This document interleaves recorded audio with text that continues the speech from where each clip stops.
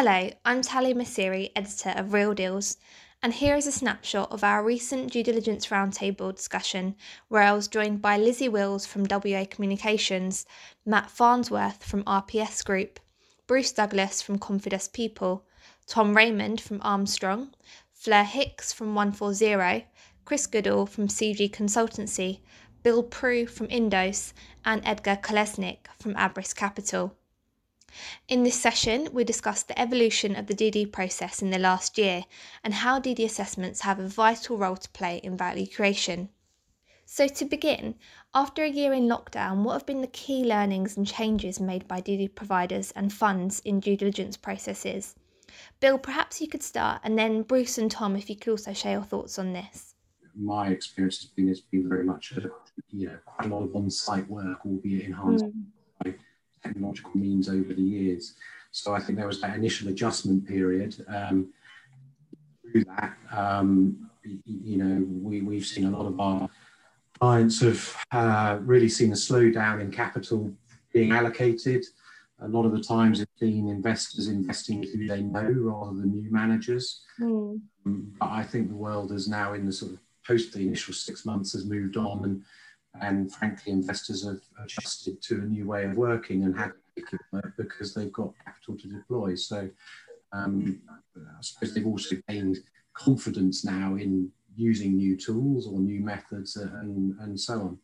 And I guess there's been positives and negatives, haven't there? Is that on the positive side, the whole of lockdown and tools like this has meant that people can access more individuals as the manager without having to sort of schedule diaries and availability. People aren't traveling, so they are available. And still talking to investors, I get the impression it's been more efficient for them as a result, because they can form a quicker view without having to schedule on-site meetings and so on.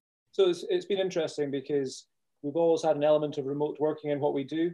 Okay. And then probably only a couple of days on site with management usually. So we do a lot of the work behind the scenes, whether that's through referencing or the confirmatory due diligence that we're doing on the people.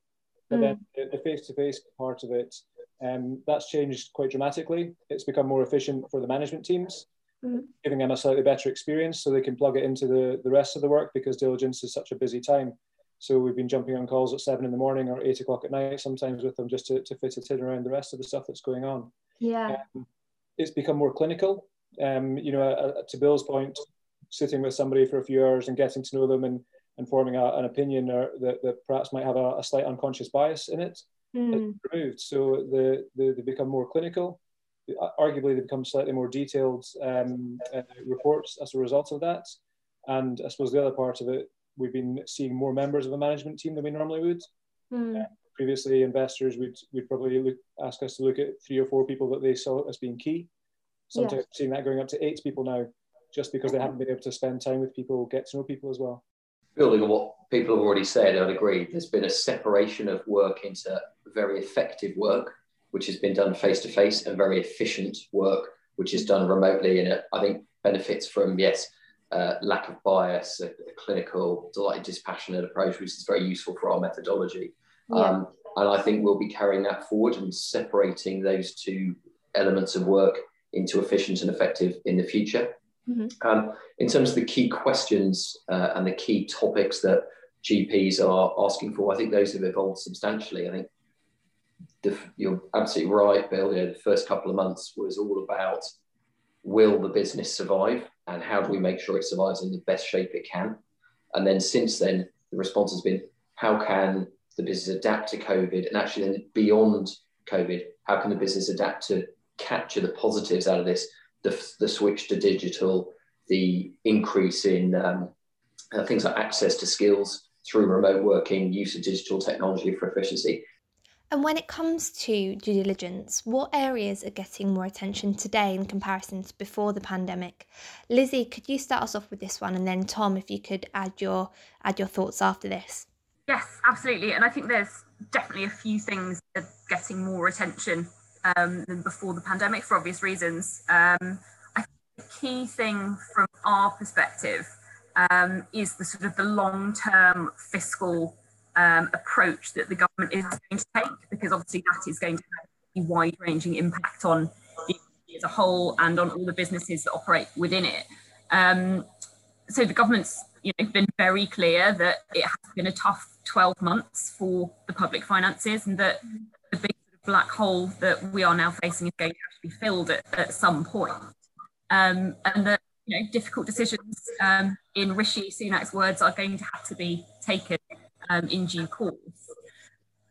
The government decided that the budget in March wasn't necessarily the time to make big tax rises or to make any long-term changes to the government's approach, but that's not to say that that won't be coming down the line quite quickly, and it's definitely a case of when rather than if those taxes are changed or raised, and it looks very much like business taxes are going to be where the government is looking to raise that additional revenue. First of all, I'd agree that we're seeing more digital technology and ESG diligence. I think that's going to continue. I would just build on that, say, I think we're also seeing a lot more integration of findings from across the DD suite to actually move from just deal diligence into value creation. In the last year, the uncertain landscape has meant that DD has been taken even more seriously. Do you think this is set to continue, and how do you see kind of due diligence moving forward? Do you maybe agree with Tom in terms of things working together? What are your thoughts? Yeah, no, absolutely. I would echo Tom on 2 points, actually. First one being that the uncertainty means that the kinds of diligence that people are looking for up front is, in the first instance, a re-navigation of the landscape. So it's an understanding as to whom the true competitors, for instance, are now compared to 12, 24, 36 months ago, etc. And then secondly, it's about bringing that comfort to the future around the uncertainty, the forecasting and the COVID question being core to everything, but actually it's comfort around the fact that technology and infrastructure is in place in order to see said asset across a whole realm of verticals through the next 3, 4, 5 years, or well, beyond the holding period, hopefully. And in order to understand that, you've got to look at, obviously, the digital data sets, as Edgar mentioned, looking at infrastructure, looking at the managerial culture around considerations of ESG, technology, workforce compliance, etc. So there are many things around that. But I would also say, actually, in addition to the uncertain landscape, the reason I would say that DD demand and I guess serious consideration is set to continue, particularly in firms where they wouldn't necessarily have procured it originally, is because of the competition levels. There are so many assets coming to market, and there are so many firms looking for good assets, that actually early stage DD and that comfort, and also that competitive advantage on the GP side in early stages is becoming ever more important. And Matt, do you agree there in terms of kind of the importance of DD as something here to as something being here to stay? As Fleur quite rightly mentioned, it's that early stage conversation about a business. Are they adaptable? Have they responded well to this pandemic? And Edgar, from your perspective, what kind of do you think DD is going to be taken more seriously by yourself and your firm going forward? And how has the pandemic changed your view of due diligence? Businesses are experiencing this unprecedented changes across all sectors. Some companies are benefiting, some are completely disrupted. And the importance of this robust due diligence, as Tom mentioned, it's currently multidimensional, and it's much more integrated when we do commercial due diligence, accompanied as well by technical due diligence. There are as well kind of legal streams, talent management, and multiple streams are kind of reviewed by us in a kind of comprehensive and complex way. And we want to assess the COVID complexities, but as well the feasibility of the growth plans. And today's evaluations require from GPs to generate much more value if we are to deliver strong results as in the past. It is clear that this time we will have to do it in a much more volatile and uncertain business environment. So as somebody else mentioned, as opposed to just purely due diligence of the past performance, we need to look at much more at value creation opportunities and how we get there. It already, but in terms of the wall of dry powder, so how has kind of the dry powder in the market impacted vendor CDD over the last 12 months? Tom, have you got any thoughts on this? The quality of vendor CDD in the last 12 months has got even worse. And that's quite an achievement, really, given the 400-page doorstep hagiographies that were in wide distribution anyway. And it's simply a result of the amount of dry powder out there chasing the relatively small number, particularly of high-quality deals that Fleur so eloquently described earlier. And it is a real shame, because vendor diligence in concept should be a helpful product. But we're having an increasing number of conversations. Well, I was talking to a senior partner of a large mid-market private equity firm a couple of weeks ago, and he says he doesn't even read the vendor diligence anymore, the vendor commercial diligence, because it's just the IM on different paper. So he sends it to us now and then asks us two questions. First of all, what does it not tell me, and how much is it going to cost me to get something decent building on what's already there? And the answer a lot of the time is we have to almost start again, which is a real shame. Great, thanks, Tom. And then Chris, do you have any thoughts on that? Yeah, it's an interesting observation that Tom's made about the vendor commercial due diligence, because we've seen a bit more of a pickup or interest on the tech side for that. Okay. So a couple of our sort of more regular PE customers have been quite active in preparing when there's a business ready for exit, and preparing them for exit, but also to get the tech VDD done. And I guess I'm sort of sat on the fence a bit. I think if it's done well, it can be very useful for the other side to get a good view up front, and it almost reduces your, from the buy side's information request going in. If it's really good, you don't necessarily have to ask too much, But yeah. I wonder if that's different with the commercial DD side of things, where it might be possibly more fluffy or woolly or more salesy. Is that the problem with that? And Matt, how has this increased pressure by investors on GPs changed the way in which you're working with firms? And how are PE firms responding to these pressures?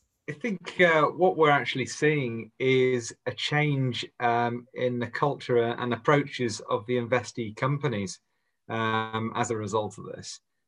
We've seen quite a solid uptake in corporates and people who already have an investor base coming to us, and they're asking questions about what can they do to prepare for the questions from their investors. Certainly the disclosure regulations might be driving some of that demand, but the investees are keen to keep investors invested in their business. And they recognise that having access to finance and funding is quite critical going forwards. Yeah. And at these times, it's a competitive market. And the point of difference between firms that are all vying for the same pot of cash may naturally come down to ESG performance. So companies have been looking at ESG in some way through existing sustainability and CSR programs for a long time, but they're now flipping this around and honing it down so that it's very much focused on what the investors need. And then finally, how important is due diligence in the value creation process? Bruce and then Matt, perhaps you can conclude on this for us. The joined up approach from different diligence providers and contributing to value creation is obviously important. And then making sure that the management team are capable of that. Because often when we go to a stage of getting to investment, the skills, the challenges, the expectations are much greater post-investment. So really understanding to maximise the use of that management team with the value creation recommendations from the various DD providers, it's absolutely crucial to really making a success of the investments. Yeah, just had a very final point, similar to Tom's really, is that this is a golden opportunity. We've worked with increased digitisation, we've cut down on our travel, and as the UK moves towards net zero target, there is a great opportunity there to reiterate that there's been some lessons learned from this process, from COVID. And with our reduced travel emissions, we've got not only a moral obligation, but a statutory one to keep those emissions down and perhaps keep doing some more of the remote due diligence that we've been doing.